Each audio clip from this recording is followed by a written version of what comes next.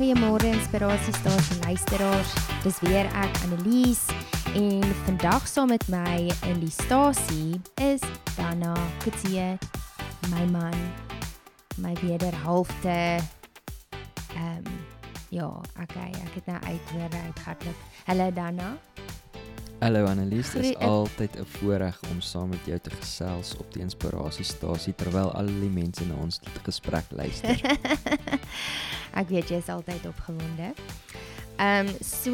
Vanoggend wil ek bietjie met julle gesels oor 'n klein woordjie, ek en Dannha, maar dit is 'n woord wat groot nagevolge het in ons lewe en kan hê. En my ervaring ook is dat hierdie veral dit kom uit in mense se lewens en hulle is nie eers bewus van dit nie. Hulle is nie eers bewus dat hierdie hele ding nou net afgespeel het nie. En so John Bevere het 'n boek geskryf oor hierdie ding. Sy hele boek gaan net oor hierdie woordjie en die woord is aanstoot of geafronteer, of in Engels is dit sommer net 'n fence, om 'n fence te vat. So ek weet nie, Dannha, het jy al van hierdie woord gehoor, offense? Ek weet daar so sanger, offense, ek bedoel, offense. Is dit enigiets met dit uit te waai? Nee. Want jy vat mos nooit offense nie, dis hoekom jy nie weet van hierdie woord nie. Ek weet van 'n boek met die naam Lokaas van Satan. So die boek se naam in Engels is The Bait of Satan. John Bevere het dit geskryf en dit is regtig 'n baie goeie boek. Ek het hom nog nie gelees nie, maar die inleiding en veral hoofstuk 1 is baie goed. So ek wil net vir julle verduidelik. Kyk, toe ek nou hierdie eerste deel van John Bevere se boek lees en waaroor die boek gaan, toe al klaar het dit my gegryp. En ek het al klaar besef, hierdie voel vir my, jy weet as jy hoor die woord skinder, dan voel jy, okay, wow, hierdie is, ek moet versigtig wees, ek moet nie skinder nie, of moord pleeg, of jaloers wees. Hierdie woord offense, of om liggeraak te wees, om maklik offense te vat, voel vir my, ons almal moet hierdie woord ken, en ons moet ook, net soos wanneer 'n mens versigtig is om te jok, of jy weet, Heilige Gees kla my nou aan, dat ek het 'n leuen vertel, of Heilige Gees kla my nou aan, dat ek het geskinder. Heilige Gees kla ons ook aan van offense, want dit is nie reg om liggeraak te wees nie. So, ons weet nie eers, ons besef nie eers die nagevolge van aanstoot neem nie, of liggeraaktheid nie. Ja, wanneer ek die woord offense hoor, of ek dink aan om aanstoot te neem, dan die eerste ding wat by my opkom is dat daar iewerste 'n wond binne in die individu is wat die aanstoot neem, want dieselfde situasie of dieselfde woorde kan gesê word vir 'n ander persoon, of iets aan hom gedoen word en hy voel glad nie geafronteer deur die woorde wat nou teenoor hom gespreek is, of die situasie.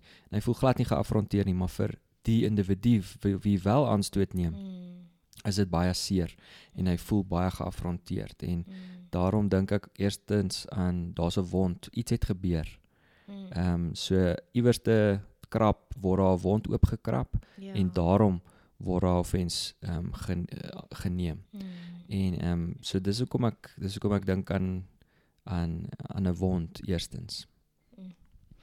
Nee, dis regtig waar wat jy sê. So ek dink vanoggend het ons nie eintlik tyd eers om in regtig die dieptes van offense in te gaan nie, want daar's baie om te sê. Ek meen, daar's 'n hele boek, maar ons gaan eintlik ook net vanoggend, we're gonna scratch the surface.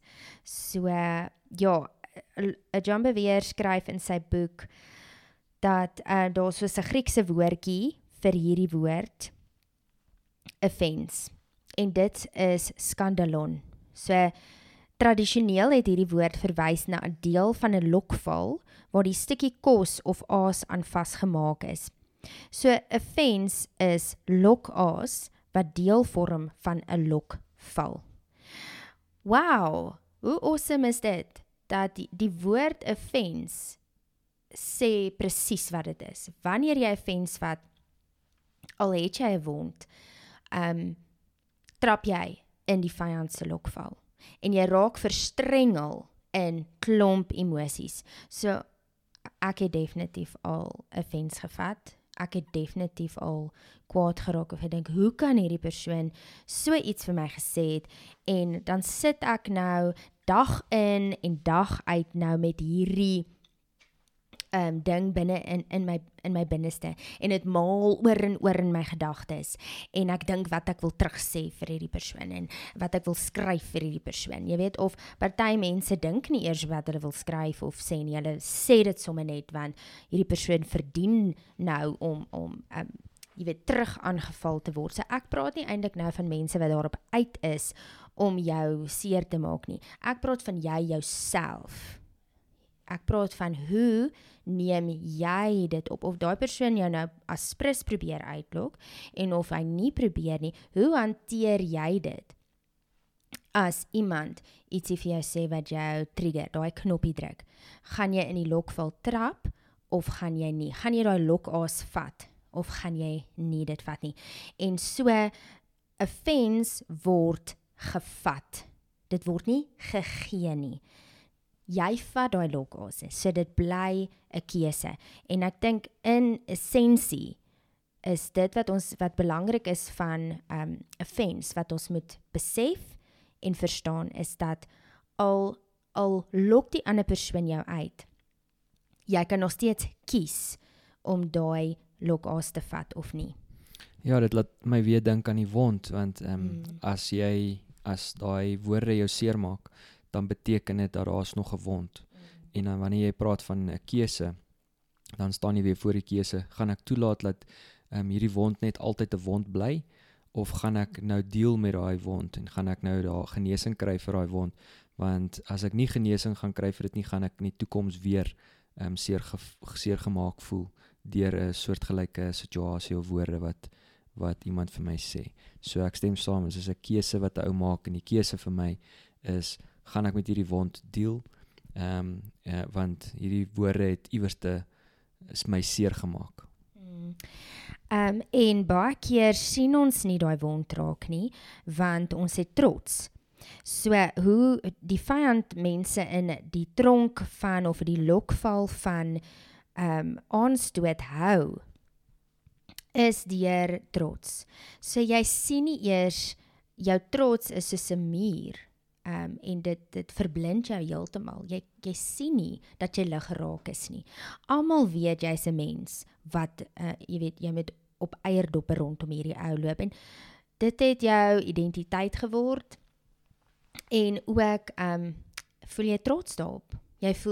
Baie mense voel trots daarop dat mense katvoet om hulle loop, omdat wanneer jy net 'n verkeerde woord sê vir hierdie persoon, of partykeer nie eers 'n verkeerde woord nie, het vat eintlik partykeer nie eers baie nie, dan eintlik klim die persoon in jou keelgat af, en hulle voel, dis soos 'n fens is hulle superpower. Dit hou mense van hulle al weg, en dis hulle beskermingsmeganisme, om daai wond eintlik daai wond toe te maak. So hulle sit net 'n pleister oor, daai wond kry nie regte genesing nie, soos wat jy nou sê, dis net om daai wond en daai ding in stand te hou. So dis 'n beskermingsmeganisme, en daai persoon is net altyd so, en besef nooit dat liggeraaktheid en 'n fens is nie van die Here af nie. Dit is 'n lokval waarin jy trap, en jy's eintlik in 'n tronk, en jy's verstrengel in klomp emosies. So, Dannha, wat sou jy sê, weet, wat doen 'n mens nou met die wond, as jy nou met die wond sit? En wat as daar iemand nou luister, en hulle besef, wow, dalk vir die eerste keer, waar ek het dalk 'n wond, want ek voel nogals mense moet nie net skeef vir my kyk nie, hulle moet nie skeef vir my met my praat nie. Ek het 'n wond. Ek het dalk 'n wond. Wat doen 'n mens? Ek dink die eerste ding wat mens uit jou menslikheid, die vlees uitdoen is, jy wil die ander persoon ook seermaak, want jy wil hê hulle moet voel, hoe voel jy? Dit wat jy vir my gesê het was seer, en nou gaan ek dieselfde doen aan jou, en daarom reageer ek op dit wat jy vir my gesê het. Maar eintlik bou jy, soos wat jy sê, 'n fence, jy building 'n fence rondom jou wond, sodat niemand by daai wond kan uitkom nie. Hulle sê ons offense is the best defense. En so wanneer 'n mens tot op 'n plek kom waar jy sê ek erken dat hier so is 'n wond wat nie genesing kry nie, want ek het nou 'n heining rondom daai wond gebou. En jy maak 'n besluit soos wat jy vroeër gesê het om daai heining af te breek en toe te laat daar genesing kom. Ek glo daarin dat 'n ou moet stil raak voor God en met 'n pen en papier gaan skryf wat jy ervaar God sê vir jou. Jy moet dinge gaan lys wat die Heilige Gees vir jou vra en vir jou openbaar van wat het in jou lewe gebeur. Miskien toe ek jonk was, het my ma of my pa of my boetie of my sussie of my familielid of my vriend in die skool het hierdie vir my gesê, en daai emosie wat ek nou ervaar, herken ek omdat dit toe met my gebeur het. En om 'n paar goeters neer te skryf op 'n papier en dan vir Heilige Gees te vra, Heilige Gees, help my nou om hierdie goeters te gaan uitgrou. Waar kom hierdie vandaan? En wanneer het ek ook so gevoel? Waar was die eerste keer wat ek hierdie ervaar het? En dan vir die Heilige Gees te vra om ons te lei om te vergewe. Want baie keer wanneer ons jonk is, dan weet ons nie hoe om dinge wat met ons gebeur te prosesseer en te hanteer nie. En dit gebeur met ons, maar ons het nie die emosionele kapasiteit of die emosionele volwassenheid om te besef, maar hierdie is nie so erg nie.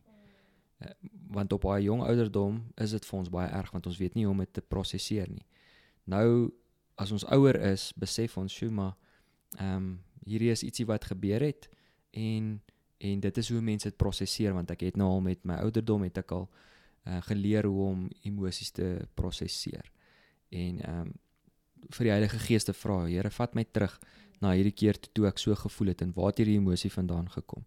En dan, as die Heilige Gees jou terugvat soontoe, en jy het daai dinge neergeskryf en gelys, dan kan die Heilige Gees vra om jou te lei om daai mense te vergewe, en hoe om daai emosies te prosesseer, en vergifnis te vra, en mense vry te spreek. En op die manier kom Heilige Gees en hy bring genesing oor die wond, want daar's 'n leuen wat jy glo. So 'n wond kom as gevolg van 'n leuen, en Heilige Gees kom openbaar daai leuns. So net Heilige Gees kan 'n leuen wat jy geglo het toe jy jonger was, die waarheid kom vertel oor daai leuen, en op so 'n manier kan jy genesing ontvang, want jy besef nou, daai is 'n leuen wat ek geglo het. Yes, en alles begin net by erkenning, en om te erken, en selfs kan ons nie eers erken dat ons lig geraak is, en erken dat ons 'n wond het sonder Heilige Gees nie. So, as jy dink vandag, jy is dalk daai persoon, of jy het 'n wond, jy dink jy het 'n wond, begin by, soos wat Dannha gesê het, Heilige Gees, openbaar vir my wond, openbaar vir my of ek 'n wond het. Ek wil genesing kry, ek wil nie 'n liggeraakte mens wees nie, ek wil nie die hele tyd verstrengel wees in woede en frustrasie en ongelukkigheid nie. Want baie mense sit op 'n daaglikse basis vas in daai emosies, want hulle is so seer. So dankie vir dit, Dannha. Ons gaan net gou-gou 'n vinnige breek vat, en dan gesels ons weer in die tweede deel nog bietjie meer oor 'n fence, en die twee verskillende kategorieë van 'n fens. Gaan ons bietjie oor gesels, die twee tipes mense, want daar's dalk mense wat nou wonder en vra, "Kyk, maar mag ek dan nou glad nie kwaad raak nie?" Partykeer moet 'n mens kwaad raak. Kom ons gesels dan in die tweede gedeelte verder.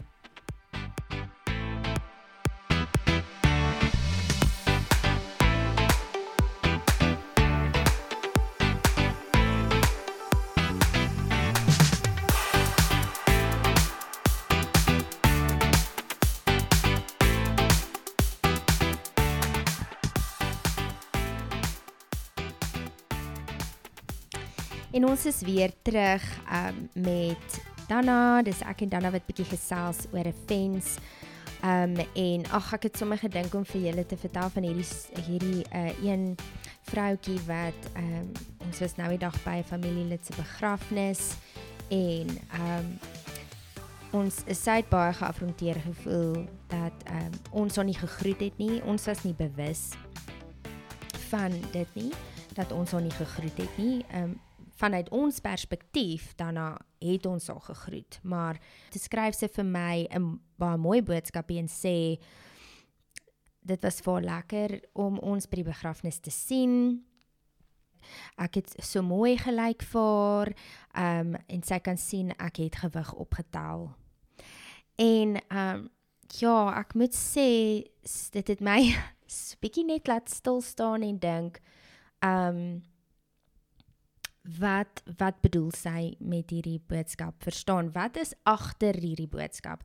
So, ek dank die Here dat hy gee vir my, in die oomblik, gee hy toe vir my die insig in haar lewe, en in haar situasie. En soos jy nou ook gesê het voor die breek, as iemand jou seer maak, is dit maklik om te sê, maar nou wil ek jou terugkry. En dan begin hierdie geveg met woorde. So ek het toe dadelik besef, sy voel seer gemaak deur ons, omdat ek dit nou gehoor het. En nou wil sy eintlik met woorde my ook terug seer maak, want sy voel seer gemaak. So dit kan dit wees, of dit kan net wees dat, jy weet, van die ouer generasie, party van hulle het groot geword dat, jy weet, dis mooi om rond te wees. Rond is mooi.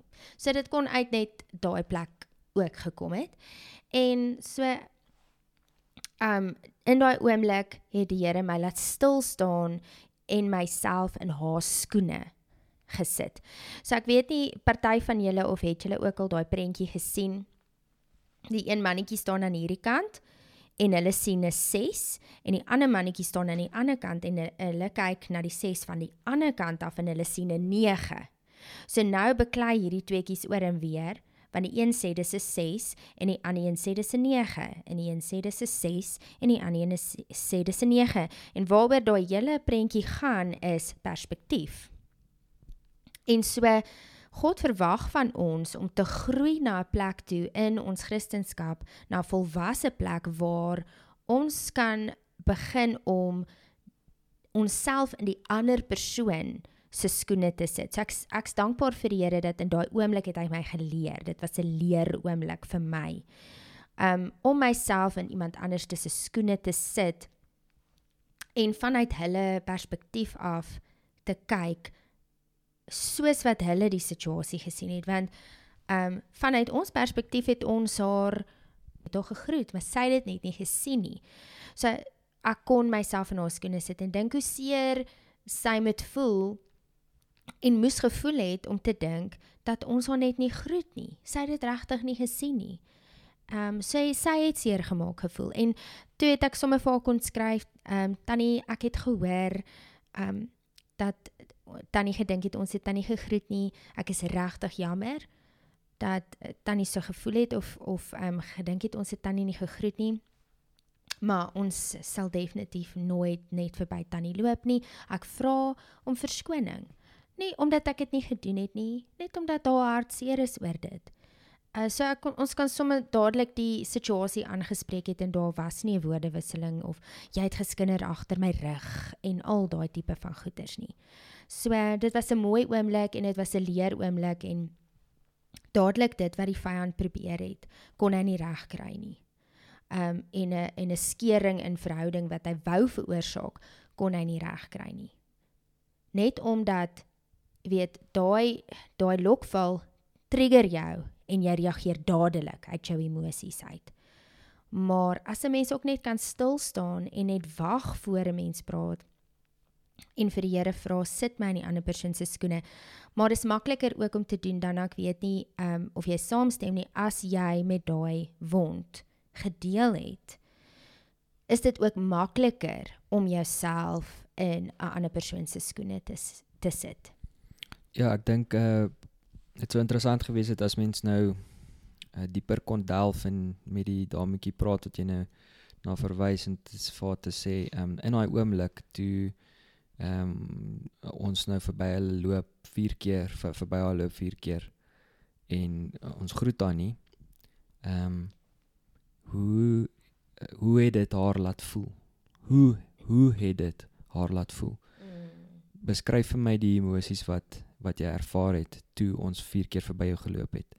Hoe het dit jou laat voel? En sy sal heel moontlik goeie sê soos ek het verwerp gevoel. Sy sal goed sê soos ek het insignificant gevoel, waardeloos gevoel. Ek is nie, word nie belangrik genoeg geag nie.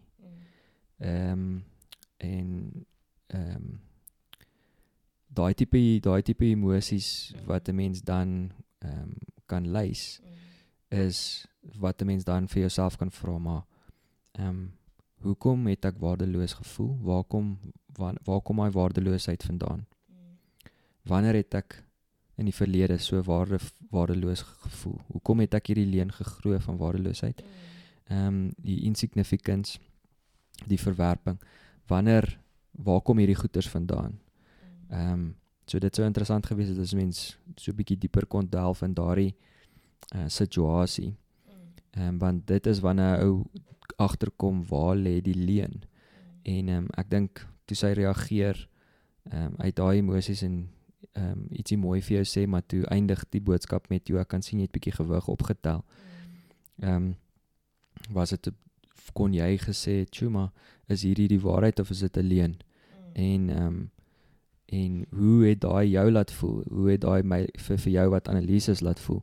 Het dit jou laat voel soos, "Sjoe, ek is nou nie meer mooi nie, ek's nou," so as jy die leuen geglo het, dan beteken dit daar's iewers 'n wond in jou.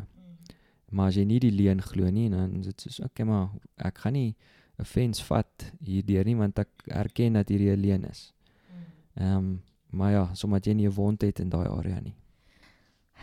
Soos John Bevere in sy boek ook sê, hoe nader ons aan die Here kom, en hoe meer ons in hom is en hy in ons, hoe moeiliker is dit om in daai lokval te trap, want God se liefde oorskadu alles. Dit oorskadu net alles. So wanneer ons in daai plek, ek weet nie party van wie luister nou, wat by Rita se naweek ook was, God in ons en ons in God, hy beskerm ons harte, hy gee vir ons wysheid en onderskeiding, hy gee vir ons insig, so partykeer net om 'n nou pad met die Here te stap, jy weet, hy sorteer jou oor tyd uit, so selfs al voel jy, weet jy wat, my wonde is te ver en te diep en te groot, trek net nader en dieper in die Here in. En so vir my, ek voel, maar God is net so lief vir my. Hy is so lief vir my. Daar's niks wat niemand kan sê wat die belangrikste ding kan wegvat van my af nie. En dit is dat ek is 'n kind van God. Selfs al sê enige iemand vir my wat ook al. Dit is 'n uitgemaakte saak dat ek het die belangrikste en die dierste ding in die wêreld, het ek gevind, en dit is Jesus. Hy is alles.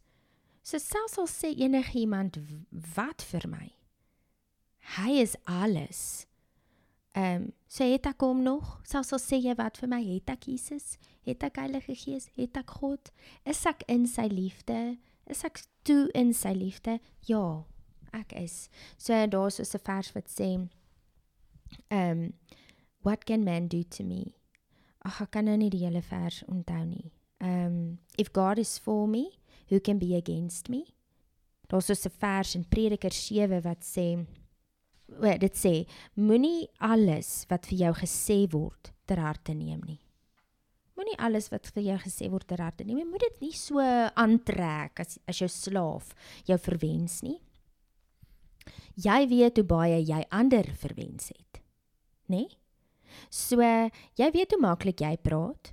Jy weet hoe maklik die woorde partykeer uit jou mond uitval. So, moenie dit wat ander mense sê so vinnig aantrek en dit jou identiteit maak of voel dat hulle jou identiteit aangeval het nie. Dannha? Ek het nou gepraat van die perspektief en om van 'n 6 of na nommertjie 6 te kyk en die een perspektief sien 'n 6, die ander een sien 'n 9. En soos wat jy sê, wanneer 'n mens volwassenheid of wanneer 'n mens besig is om volwasse te word, dan begin nou agterkom of watter perspektief is die belangrike ene.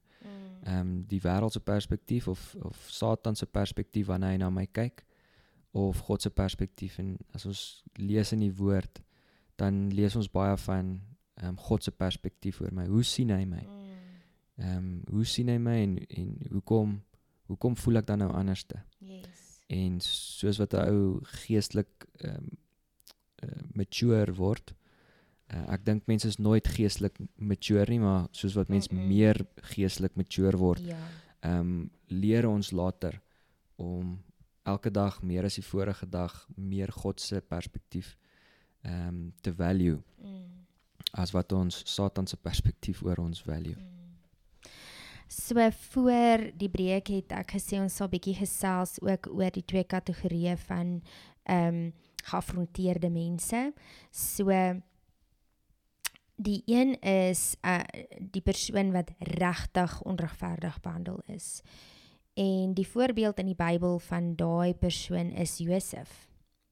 Het Josef reg gehad om geaffronteerd te voel? Was hy regtig onregverdig behandel?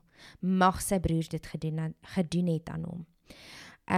So dis nou 'n retoriese vraag. En dan die tweede tipe persoon is die persoon wat regtig glo dat hulle onregverdig behandel is, maar hulle het net nie die regte insig in die situasie nie, en dit is daai tipe persoon wat ons nou nog die hele tyd van praat, is ek kyk van hierdie kant af, hulle kyk van daai kant af, en nou beklei ons oor hierdie 6 en 9, en 6 en 9, dis hierdie woordewisseling tussen ons, jy weet, in partykeer kan ons selfs geaffronteer voel deur God, want ons het nie insig en die perspektief wat hy het op 'n situasie nie, so ons kan geaffronteer voel met die manier wat hy goeders hanteer, en sekere goeders wat hy laat gebeur, soos Johannes die Doper, wat geaffronteer gevoel het deur Jesus, en hy die boodskap laat kom uit die tronk, dat, is jy die Messias of is jy nie?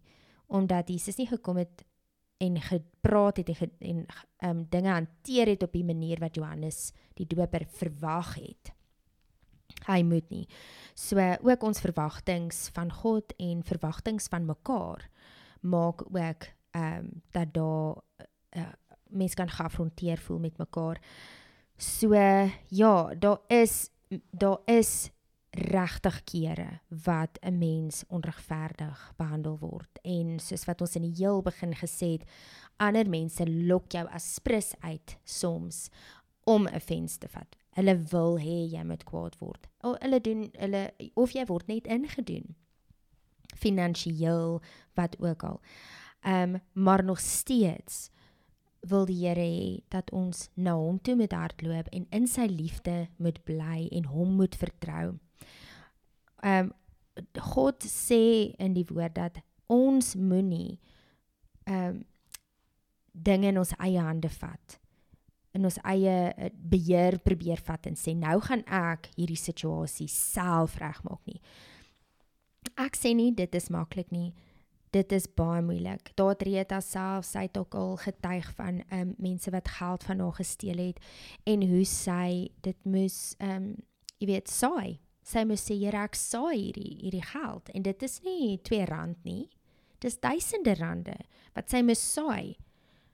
Maar sou dit haar gehelp het om verstrengel te bly in daai emosies van kwaad, woede, frustrasie. Dit maak haar self seer. Dit maak nie die ander persoon seer nie.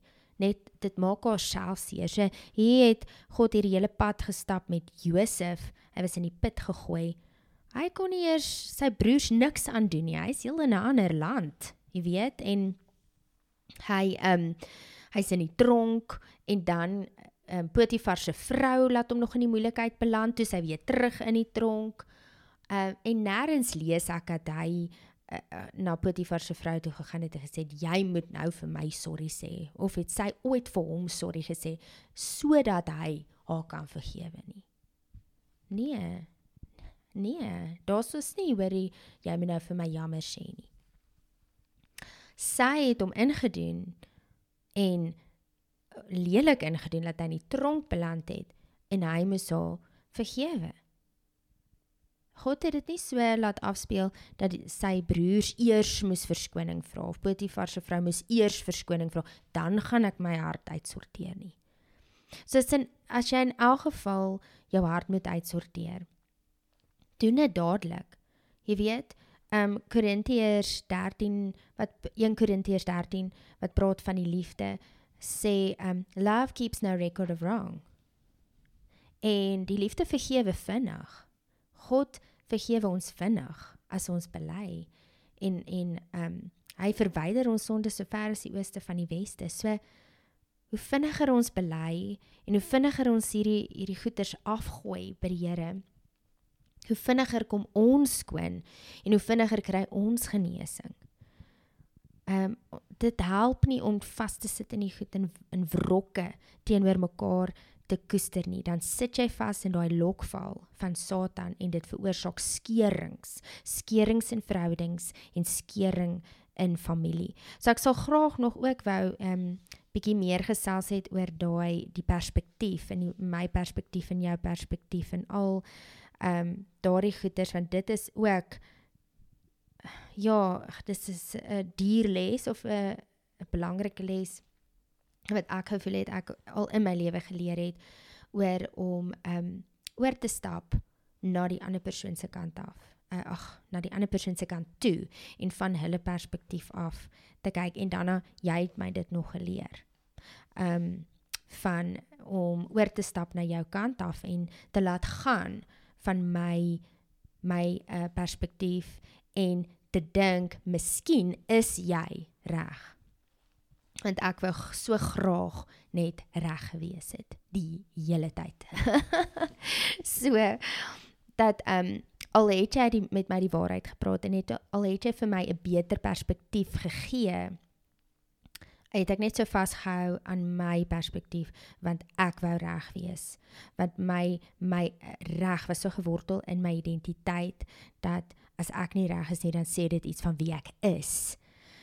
En so moes ek ook groei om te besef, dat ek kan partykeer verkeerd wees. Sy nie gedink het nie, nee. Ek kan partykeer verkeerd wees, en ek moet laat gaan en dink, jy het dalk 'n beter manier om na hierdie ding te kyk, en jy het dalk 'n beter idee, en jy het dalk 'n beter prentjie. So, oorweeg ten minste die ander persoon se perspektief. Oorweeg dit net omdat jy oorstap na hulle kant toe, beteken nie noodwendig hulle is reg en jy's verkeerd nie.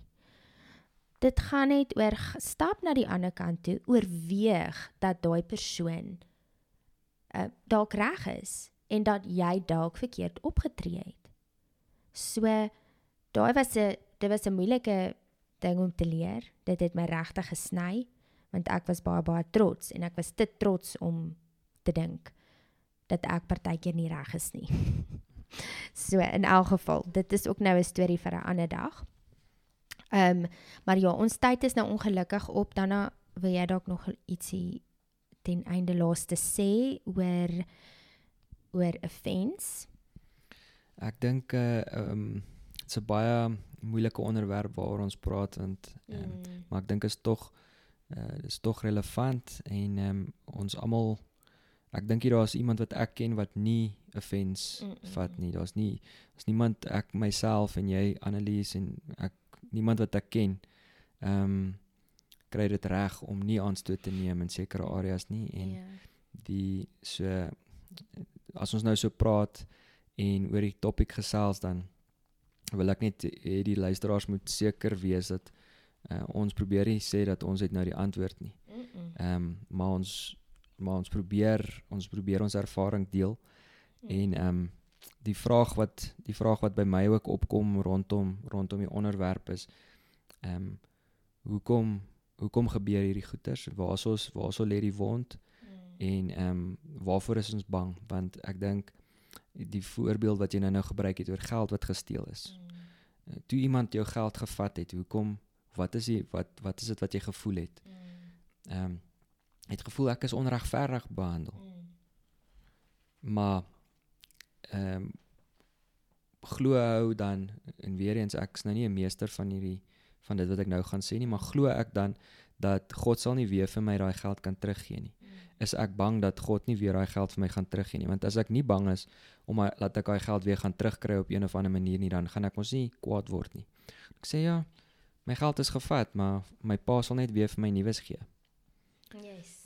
So as 'n ou daai oortuiging het in jou hart, dan gaan ou nie sommer net so reageer op dit nie.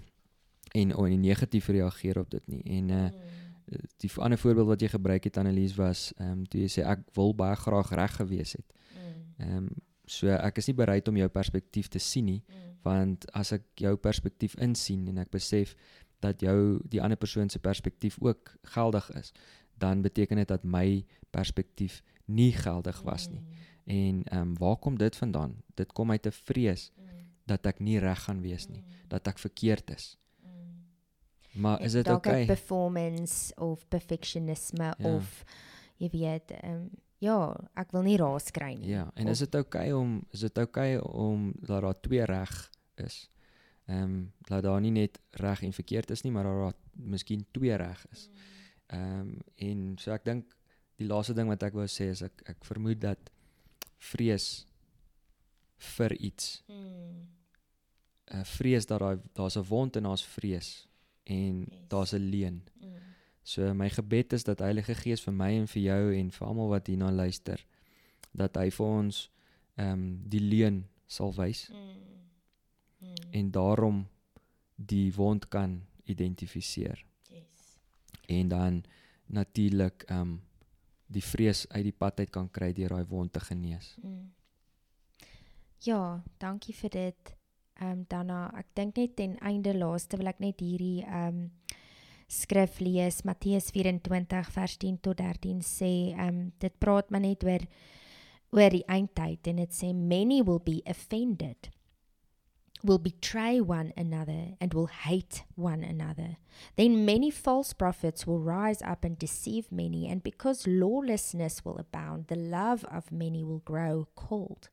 But he who endures to the end shall be saved. So, soos jy nog nou gesê het, en ek in die begin, hierdie is eintlik net 'n inleiding. Ons kan nog baie sê oor offense en dit van al die kante bekyk en dieper gaan. Maar ons gaan moet offense in ons lewe erken en leer om beter met dit te deel. Want ons kan nie, kyk ons liefde vir mekaar kan koud word en dan trap ons in presies dit wat Satan wil hê ons moet intrap en in loop. So ja, ongelukkig is dit alwaar vir ons tyd het vandag. Dankie Dannha dat jy saam met my gepraat het. So ja, kom ons bid maar net saam en Dannha sal jy vir ons bid. Ek sal. Heilige Gees, ek bid dat U vir my en vir Anna-Lize en elke persoon wat hierna luister, dat U vir ons wonde sal openbaar, dat U vir ons sal wys wat is die leuen wat ons geglo het. En Here, dat U die vrees sal kom vervang met U liefde.